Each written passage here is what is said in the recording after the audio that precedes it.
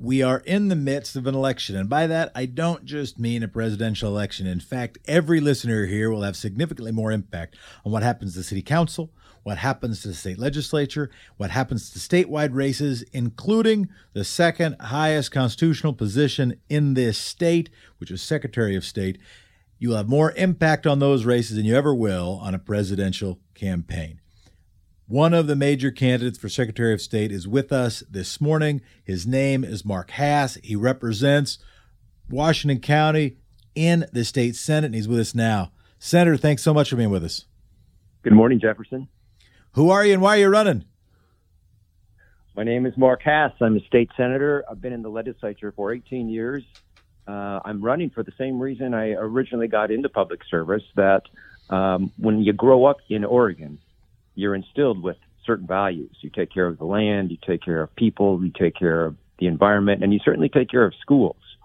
Well, I left for a while, but when I came back, I was a journalist at KATU, and all during the 90s, while I was reporting on forest fires and courts and trials and all the things that journalists report on, I also became a keen observer of what was going on with Oregon. And it was growing so fast, and some of those values that I grew up with, and a lot of others did too, seemed to be eroding.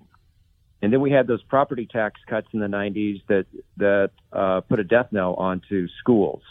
And so I ran in the legislature. I got there in 2001, and that all culminated, I guess my quest to help schools occurred just last year with the passage of the Student Success Act, which will raise more than $1 billion a year for education to do things like shrink class sizes.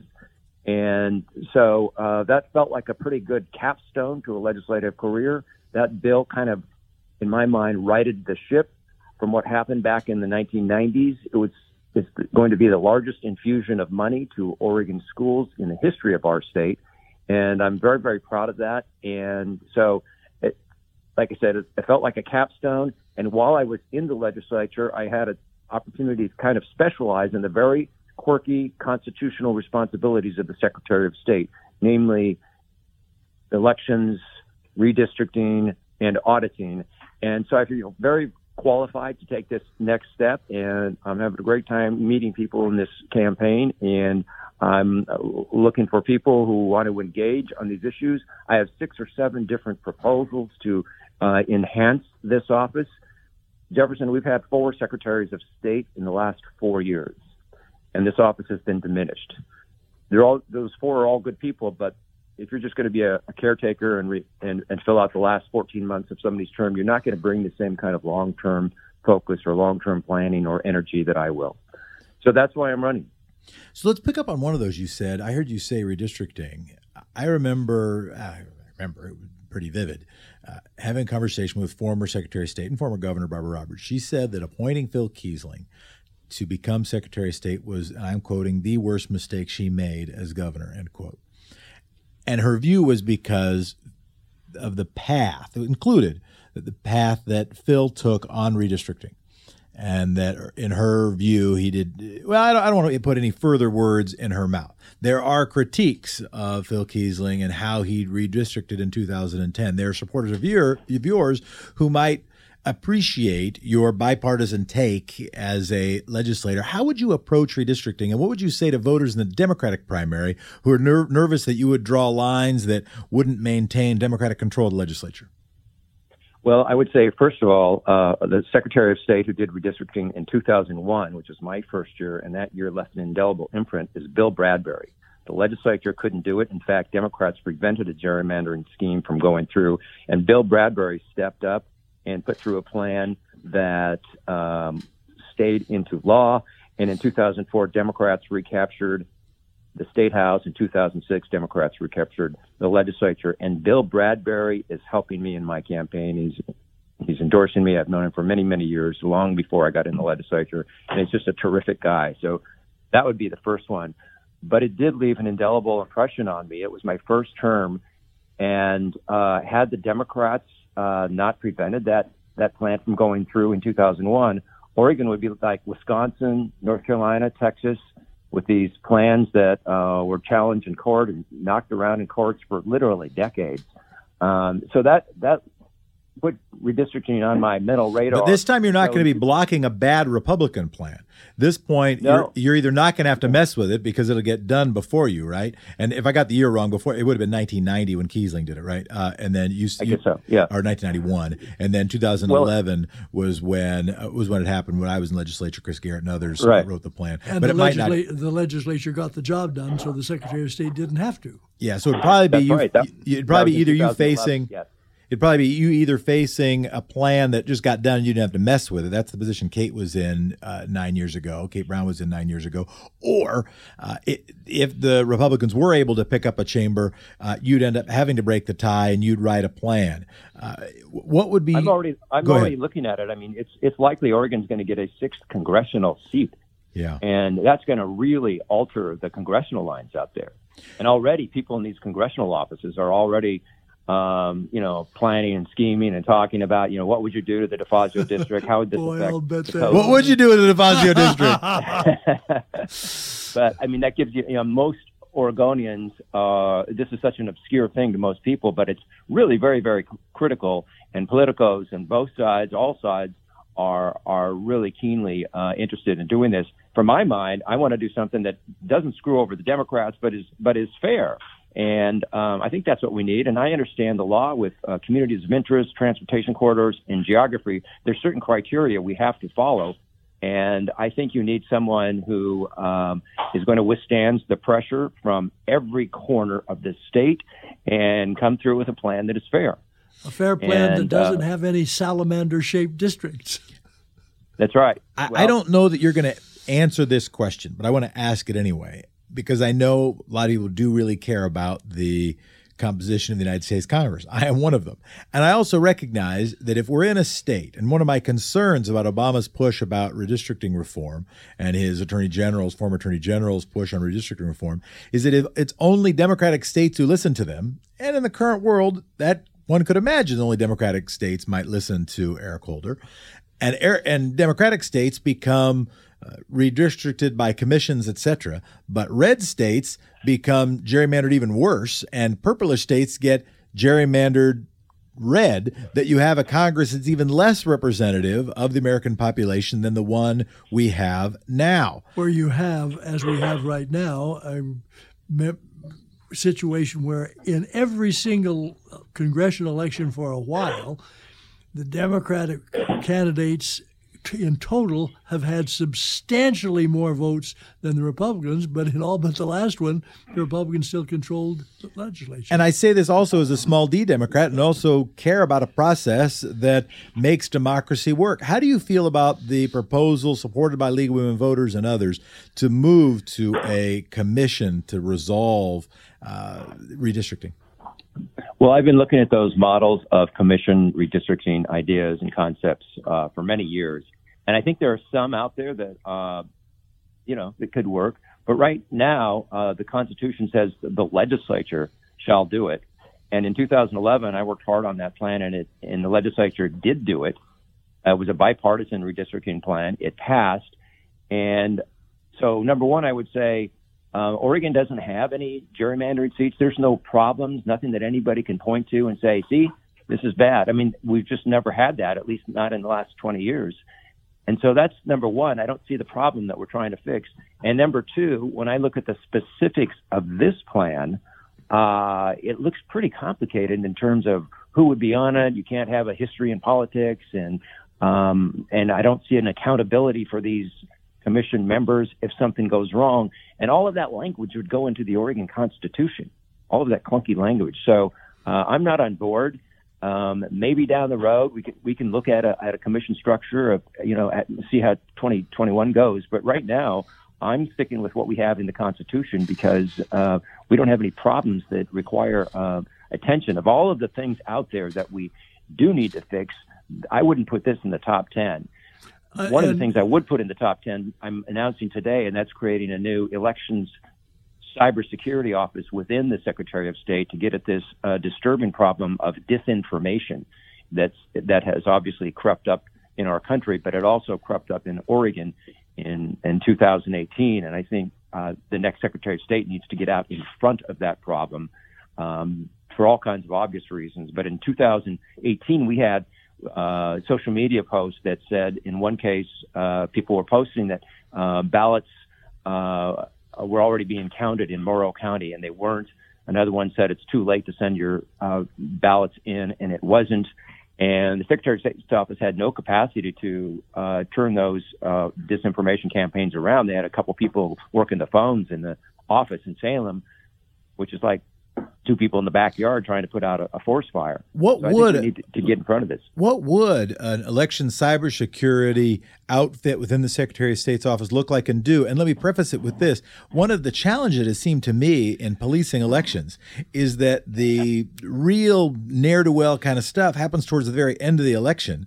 And then after the election, you go through some sort of administrative process or a court process, and it seems like either the administrative process or the court process is loath to disrupt the result of the election. How do you actually imagine that working? I'm fascinated by this.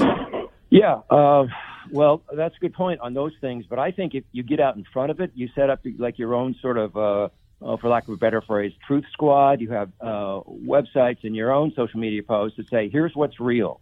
And you tell people, if you see something, you go here, and here's when the ballots are out. Here's when votes are being counted, and this rumor is not true, and this is the real place. And it's really necessary now, Jefferson, because of the sort of downward spiral in mainstream journalism. There are fewer and fewer reporters and news outlets that are reporting on what is true and what is not. And so in the absence of that journalism, you see these disinformation campaigns popping up, creating all kinds of problems. And I just think we have to get out in front of that and be proactive and say, folks, here's where you need to go if you want the truth about what's really happening in the elections. When you were at KTU, describe the difference, or even prior to that, like go to the previous century, which wasn't that long ago. But when you were when you were a journalist, compare what the basement of the Capitol building was like, and where the denizens of that floor dwelled, where journalists had offices. Compare what that was like then compared to what it's like now.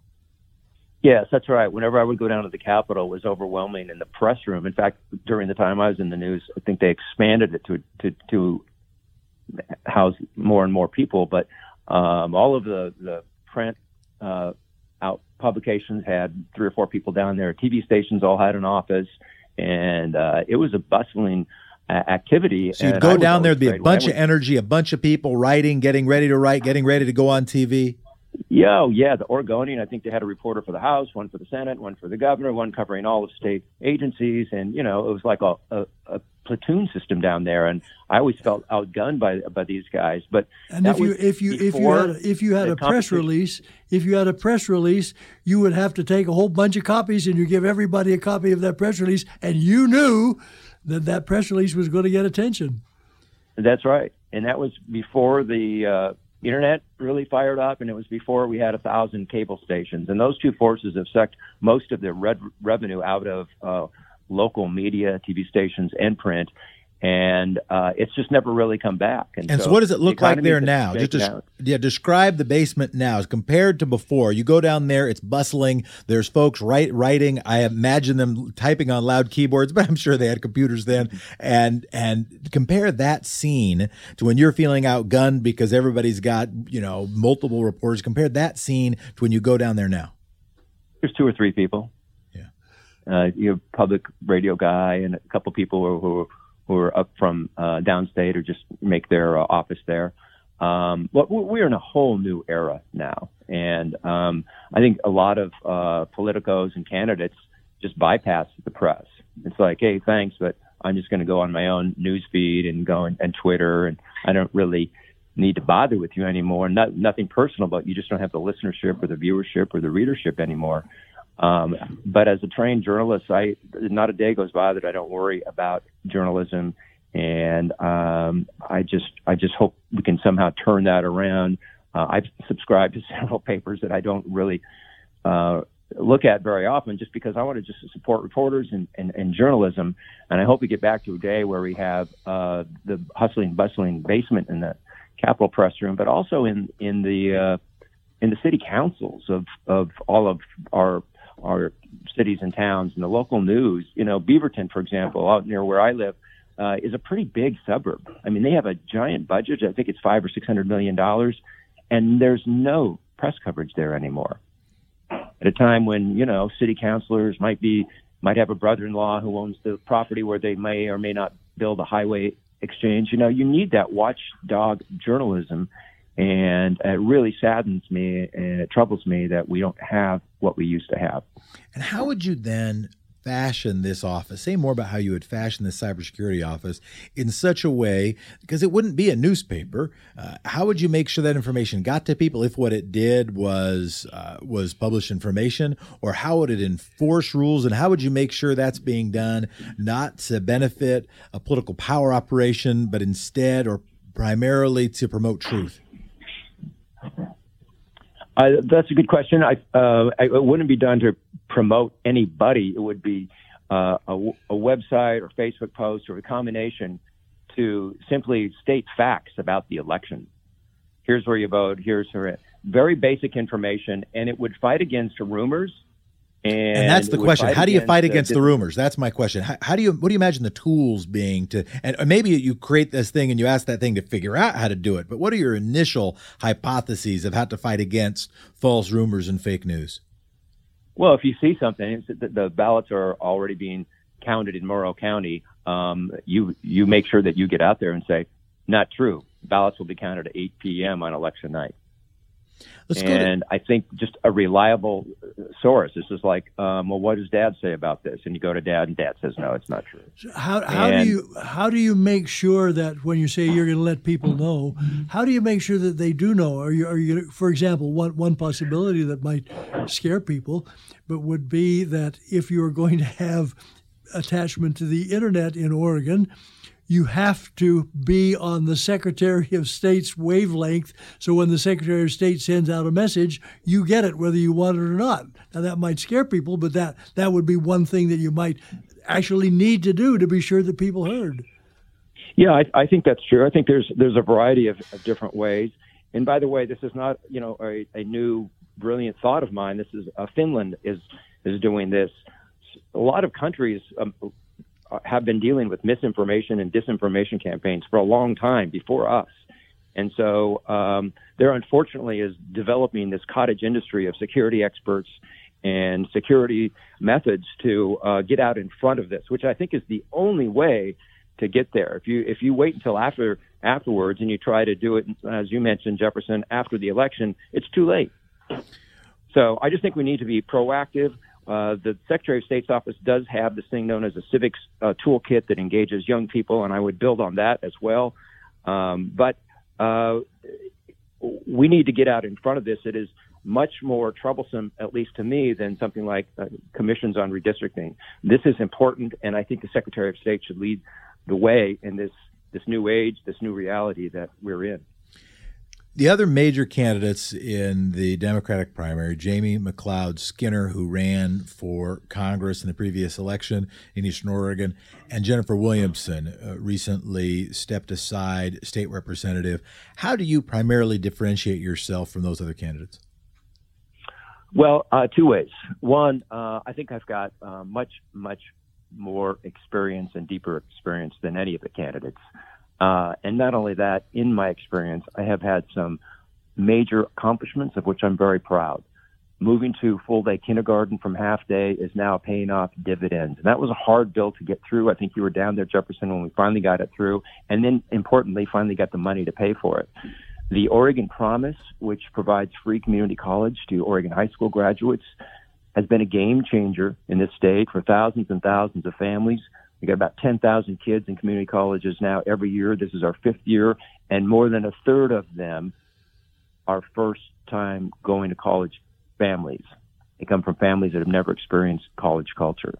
And finally, the Student Success Act that passed in 2019, I think was a generational measure that came through and, like I say, righted the ship from what happened in the 1990s. So I think my difference is I've got experience to get the job done, and if you want to gauge how someone will perform in the future, I think you should look at how they performed in the past. So that's one differentiation. The other one is I'm the only candidate that's talking about ideas and proposals such as cybersecurity, ranked choice voting, same-day registration, an ombudsman for child care, foster care, addiction services audit. So I've got 7 or 8 ideas and proposals that are very significant that would overhaul this office and restore it to some prominence and make some changes. And no one else is doing that. And it's very important to me that I'm the candidate that has these policy ideas. Win, lose, or draw, I think these policy ideas are what this campaign should be about. And you could, disagree if you don't like ranked choice voting or whatever. That's good. But I think that's what we should be campaigning on. And that's what I hope this race is decided on, as opposed to who's raised the most money and who's, going to win this beauty contest and all of those other factors that are really not relevant to the requirements of this office. A week from today, you are going to be muzzled in your ability to raise money for a month. Jennifer Williamson resigned from the legislatures to avoid that muzzle. The other major candidate is not in public office and has no problem. What are I'm guessing that you must have at least considered whether or not that was a good idea for you to do that. Comment on that and why you decided to stick with it, and what, if any, advantage you think that gives one way or the other. Well, I didn't want to quit. I'm not a quitter. People in the Senate district sent me down for one term. I'm going to stay there.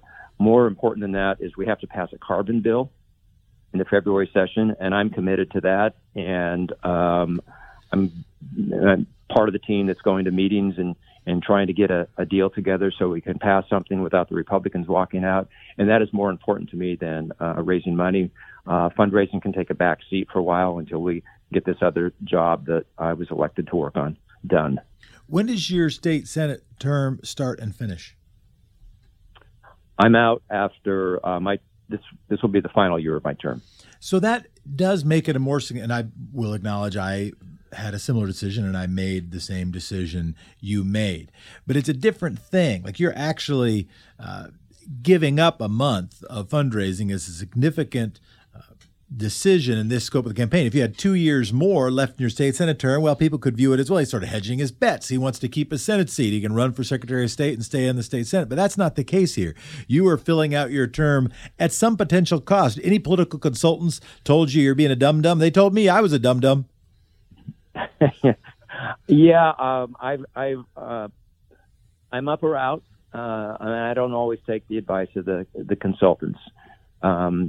As these policy ideas, when I talk about cybersecurity, they kind of humor me and they say, well, okay, fine, you can do these things, but don't spend a lot of time on them. And so we're trying to run, we call it the uncampaign, do things a little bit different, like, God forbid, actually talk about policies and ideas instead of 100% focus on money. Well, let's talk about a couple ideas then. You brought up ranked choice voting. How would you get that done, and which method would you use? I know that Mark Frohnmeyer and others and Sarah Wolf /Sarah Wolk has been pushing for star voting, essentially doing it like Yelp, where you give 5 stars or 9 stars to the candidate you like best, 1 or 0 stars the candidate you like worse.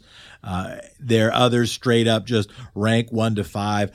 The concern that I have with ranked choice voting, and I tend to lean in favor of whatever that's worth, but my concern about it, or I should say the biggest counter argument I've seen to ranked choice voting, is it complexifies the process and might promote a dip, might lead to a dip in voter participation. It looks like in San Francisco even, that might have even happened. How do you address that? And would you, in supporting ranked choice, limit it to the primary, which I confess I strongly support, but not the general, about which I have great doubts? Did you just comment on that too?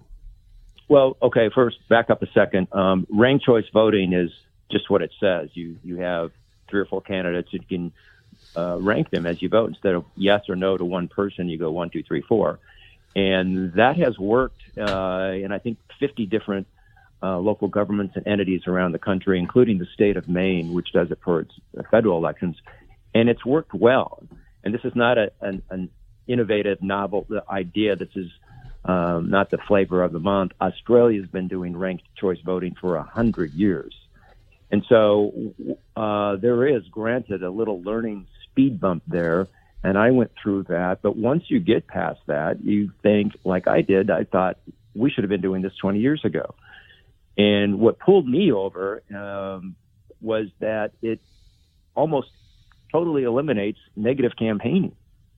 I mean, anybody that sat through those TV ads and was subjected to that stuff in the last election knows how great that would be if we didn't have negative campaigning. And eliminates negative campaigning because people don't want to be the least favorite of the supporters who they go after. Right. You want to if you can't get the people voting for you in the first place, you want to get those second place votes of your opponent. So you're not going to trash out your opponents. Plus, you're going to do more outreach beyond your base. You don't need to just go to your 30% base. You have to go to everybody, and that results in more positive campaigns, more outreach campaigns, and it also results in nobody's a spoiler anymore. And it's not the lesser of two evils. So I really like that component. I have talked to Mark Frohnmeyer and Sarah, and they were really smart people about star voting. And it's I want to say, kind of a variation of ranked choice voting, but either one is a huge improvement over our kind of winner-take-all approach now. Of all places, Benton County, the voters in Benton County adopted ranked choice voting in 2016, and this will be their first election cycle where they're going to implement ranked choice voting. They're going to do it this year. And so it'll be interesting to see how they do. And you don't think it causes a dip? You don't think it reduces voter turnout? Or if you do, you think that's just a blip until we've gotten to learn it and probably doesn't take 100 years to learn it? Well, it hasn't reduced voter turnout in other places. In fact, it's had just the opposite effect. It feels a little bit like when I was a young guy, I guess this was in the 90s as a reporter, vote by mail was just starting. And there were very skeptical people because, oh, no, the post office will lose the mail. That won't work. People will mail in 10 ballots at a time. This will never work. But we gradually accepted it, county by county, kind of did some local elections, experimented with it. It grew, and in 2001, we adopted it as a statewide method of voting.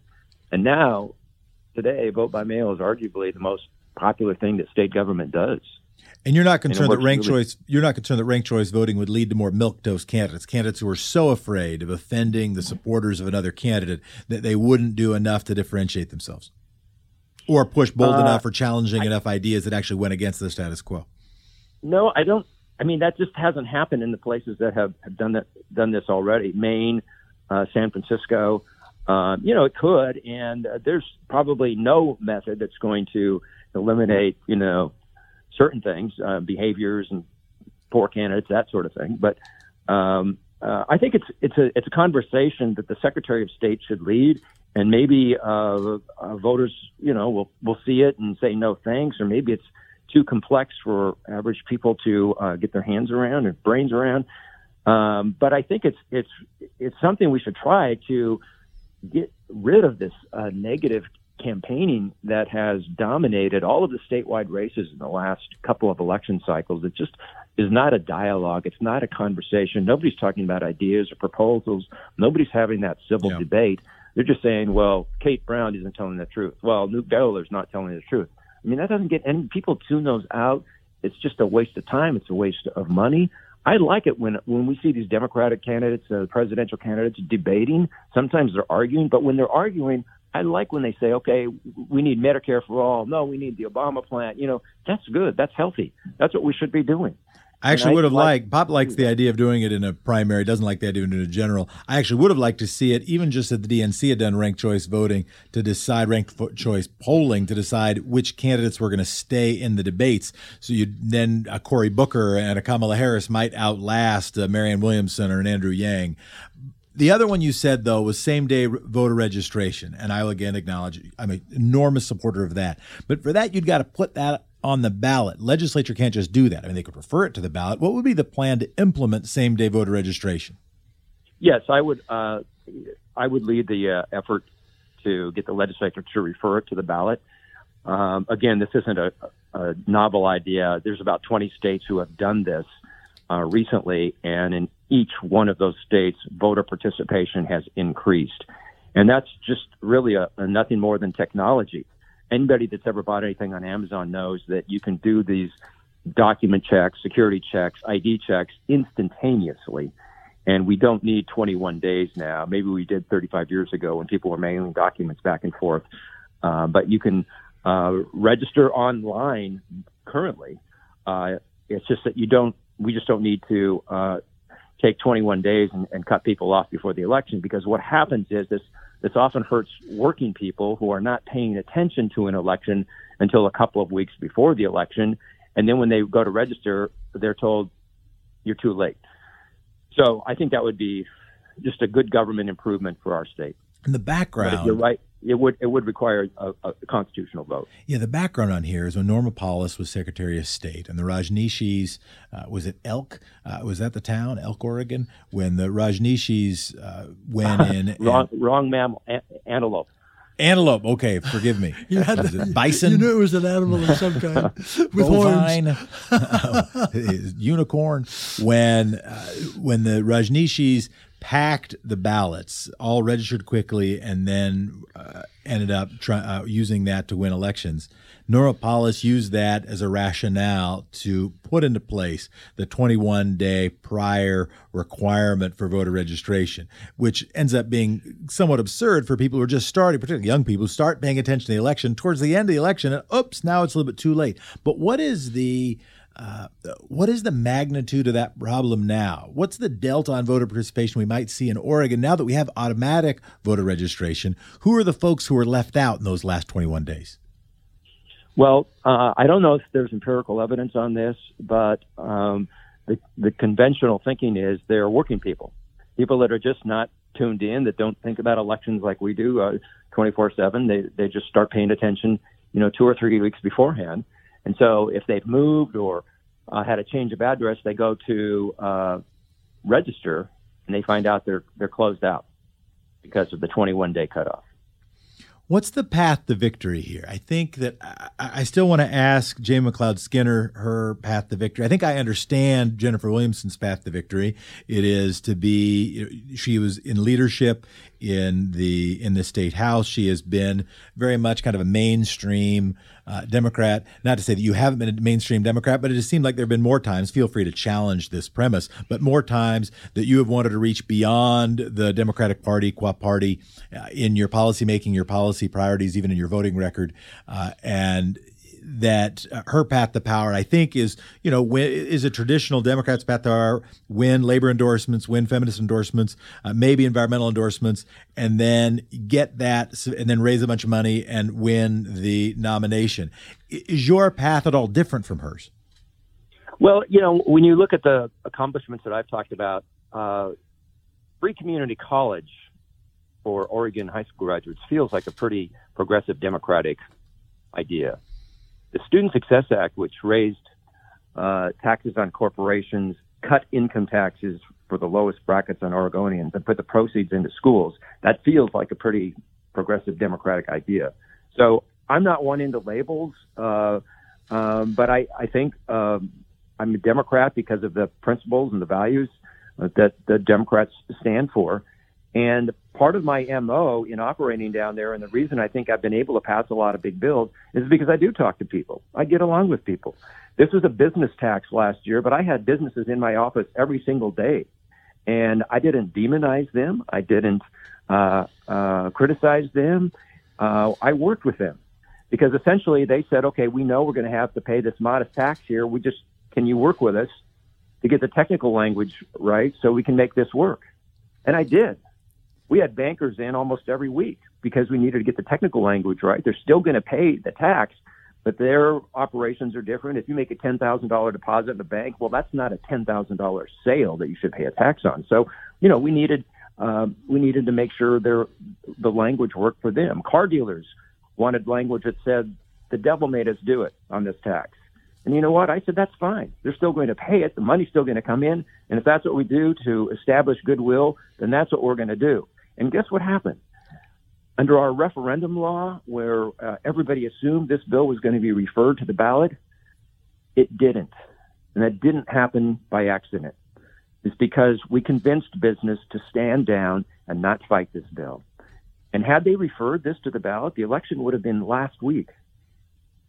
So let that sink in for a second, guys. We would have had this divisive ballot measure And you think that one of the reasons that didn't happen was not just because there was a greater show of strength by the people who would have passed it, but because of work that folks did, and I think you're saying work that you did, to make sure that some of the potential opponents were actually heard and some of their stuff was actually included. I know that's true. I know that's true. And that was very important to me. And I savored that all through the holidays because I know had there been a ballot measure coming up, we would have been subjected to those beautiful political ads over the holiday season.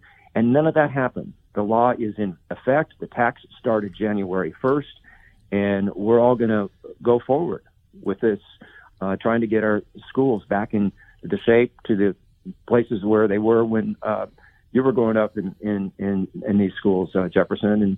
And so you're right. I do talk to people. I talk to Republicans. I talk to labor folks. I talk to business guys, and I'm respectful. And I think that has served me well in getting bills passed through the legislature. I think that will serve me well in the future.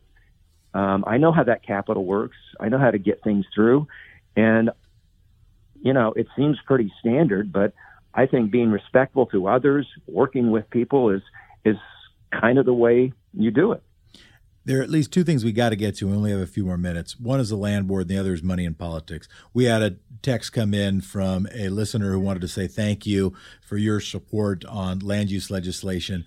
Anything that differentiates you from Jamie McLeod Skinner, Jennifer Williamson, in your seat on the state land board? And for folks who are new to this stuff, an on-ramp state land board, the Secretary of State is one of the members of that, and they make decisions with what happens with state lands. And some of that stuff, like with Elliott Forest, ends up being pretty significant. Any way that you think you should be trusted more than them on the state land board? And it's important for people to understand that there are three people on that board, and your vote is just as important as the governor's. Well, I think the one thing that's missing from the land board is a guideline, a North Star on what to do with assets in the Common School Fund. What should that North Star be? Well, I think there should be a process, a public process to say, okay, we value these assets on these principles. They should create jobs, or they should be there for recreation, or they should just be there for the scenery, because most endowments, I've served on foundations, when you have an asset that's not performing, you dump it. The IBM stock hasn't been doing well, so we'll dump it. We'll buy something else. A shopping mall isn't working anymore, so we'll sell it. But in the land board, when your assets are not that liquid and they include properties, sometimes these decisions just come up, and all of a sudden everybody's paralyzed because they don't know what to do. And that's what happened with the Elliott. The land board doesn't have a process to say, well, this is an heirloom property. It's a treasure, so we can't sell it. Or it's not a treasure, so we can sell it. Just a month ago, the land board voted to sell 300 acres over in Bend, so it could be developed and subdivisions built on it. And that was like a no-brainer. There was no controversy because the facts just kind of suggested that would be a smart thing to do. But there was no guiding principles there. There was no sort of constitution. It just seemed like something that should be done. When they got to the Elliott Forest, nobody knew what to do because nobody knew whether that's, educators argued that you should sell it because this is actually a fund that throws off money to schools. And so therefore, if you don't sell it, you're going to be shortchanging kids.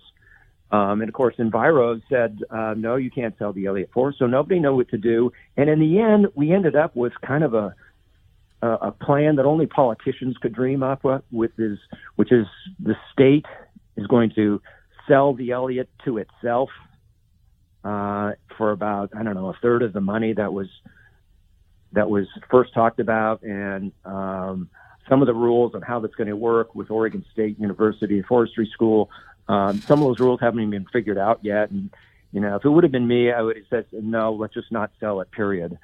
And, but anyway, I want to say, there's a nerdy response, but having a clarified set of criteria, set of principles upon which the land board operates, that's one of the most sensible answers that is the most sensible land board answer I have yet to hear. Obviously, someone could say it and it could be a dodge. Who knows what those criteria might be? But I want to get to money in politics. How much do you think this race is going to cost you?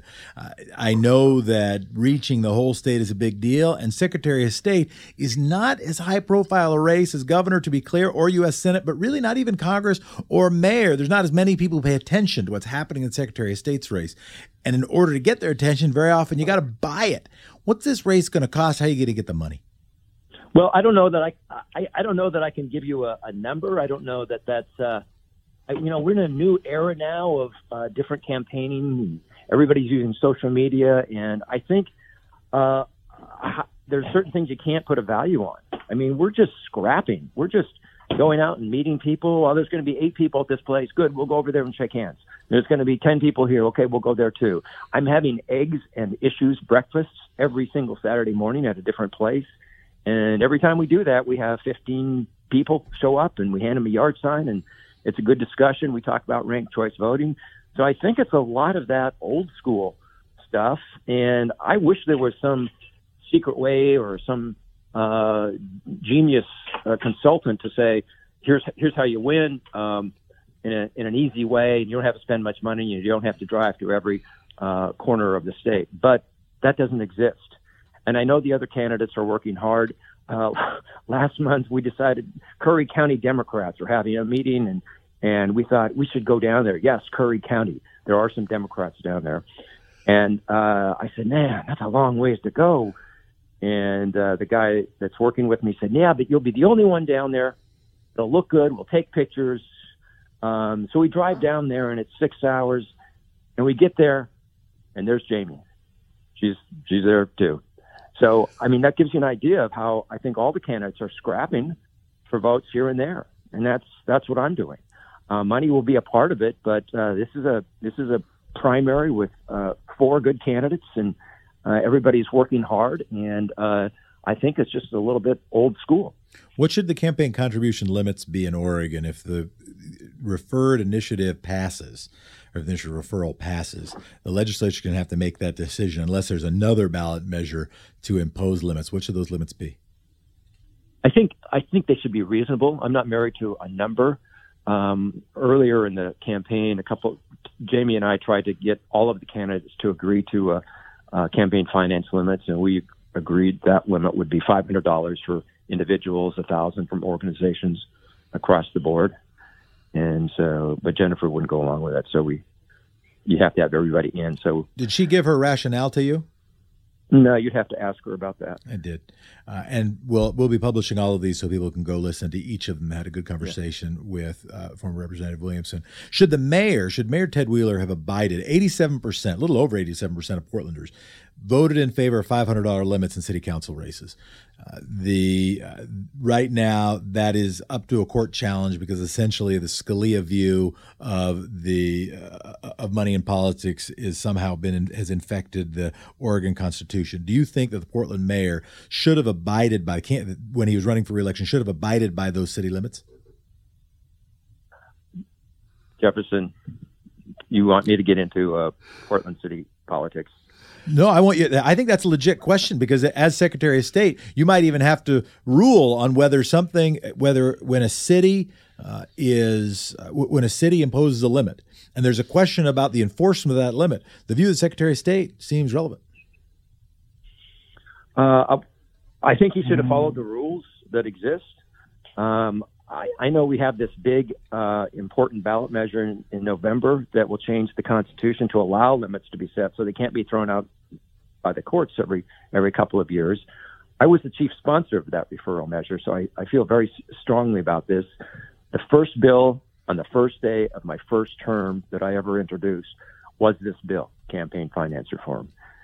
So you've got to follow the rules, but if there are no rules, then I think you have to do what you can to do to be competitive. Well, I had an election 4 years ago against a guy who spent $500,000 of his own money. And so I could have folded my hands and said, no, I'm not going to take corporate money. I'm only going to take $100, no more than $100 contributions or whatever. and I wouldn't have won. I would have lost. Sure, but but I don't think the mayor's problem is going to be money. I think the mayor will have the biggest name recognition. I think the mayor would have been able to raise the money, which is one of the reasons I think it's interesting. But it is, in fact, deciding on what the rules are that I find interesting, right? If the city passes it, but then a court rules that on the county case, not on the city case, that the county rules aren't to be enforced, then how do you lead, right? For instance, if there had been a state initiative passed, right? Well, anyway, you've given your answer, and I appreciate it. I know you've already been really generous with your time. Anything I should have asked you that I didn't? Wait. You can't ask that question yet because I got a question I got to ask. The King County Conservation District consists of everybody in King County, almost everybody, approximately 1.2 million voters. In their last election, 3,500 people voted out of that 1.2 million. The reason being that the Conservation District has a budget of about $7 million. And if they mailed a ballot to every one of the voters, they would be eating up 15% of their entire budget. So this year, starting today, you can vote online. And I'm wondering how you feel about that. Do you think that's a trend? Do you think that's something that should be limited to a jurisdiction that has a problem like King County? Or is that where we're going to go? I think it's a bad idea. All of the cybersecurity experts in the country are saying no, don't do it. We don't have the technology. It sounds like it would be cool and convenient to be able to vote on your smartphone, but with the meddling, the technology that's going on now, I wouldn't do it at all. In fact, of all places, up in Washington, Jeff Bezos had his smartphone hacked by the Saudis. So I don't think it's safe for elections, and it may be a technology out in the future, but we're not ready to go there now. And I'm hoping in your answer to Jeff's question that he just made, in which he will now repeat, really want to hear your answer to that. Because of your journalistic background, you may really be able to help us in the questions we ask. Any question I should have asked you that I didn't? Probably, but I appreciate the discussion. Senator Mark Hass, candidate for Secretary of State, primary coming up soon, filing deadline in March, general election if Mark Hass is to win that primary, well, whomever wins that primary, will be in November. Senator, thank you so much for your service to the state, and thank you so much for your time today. Thank you, guys.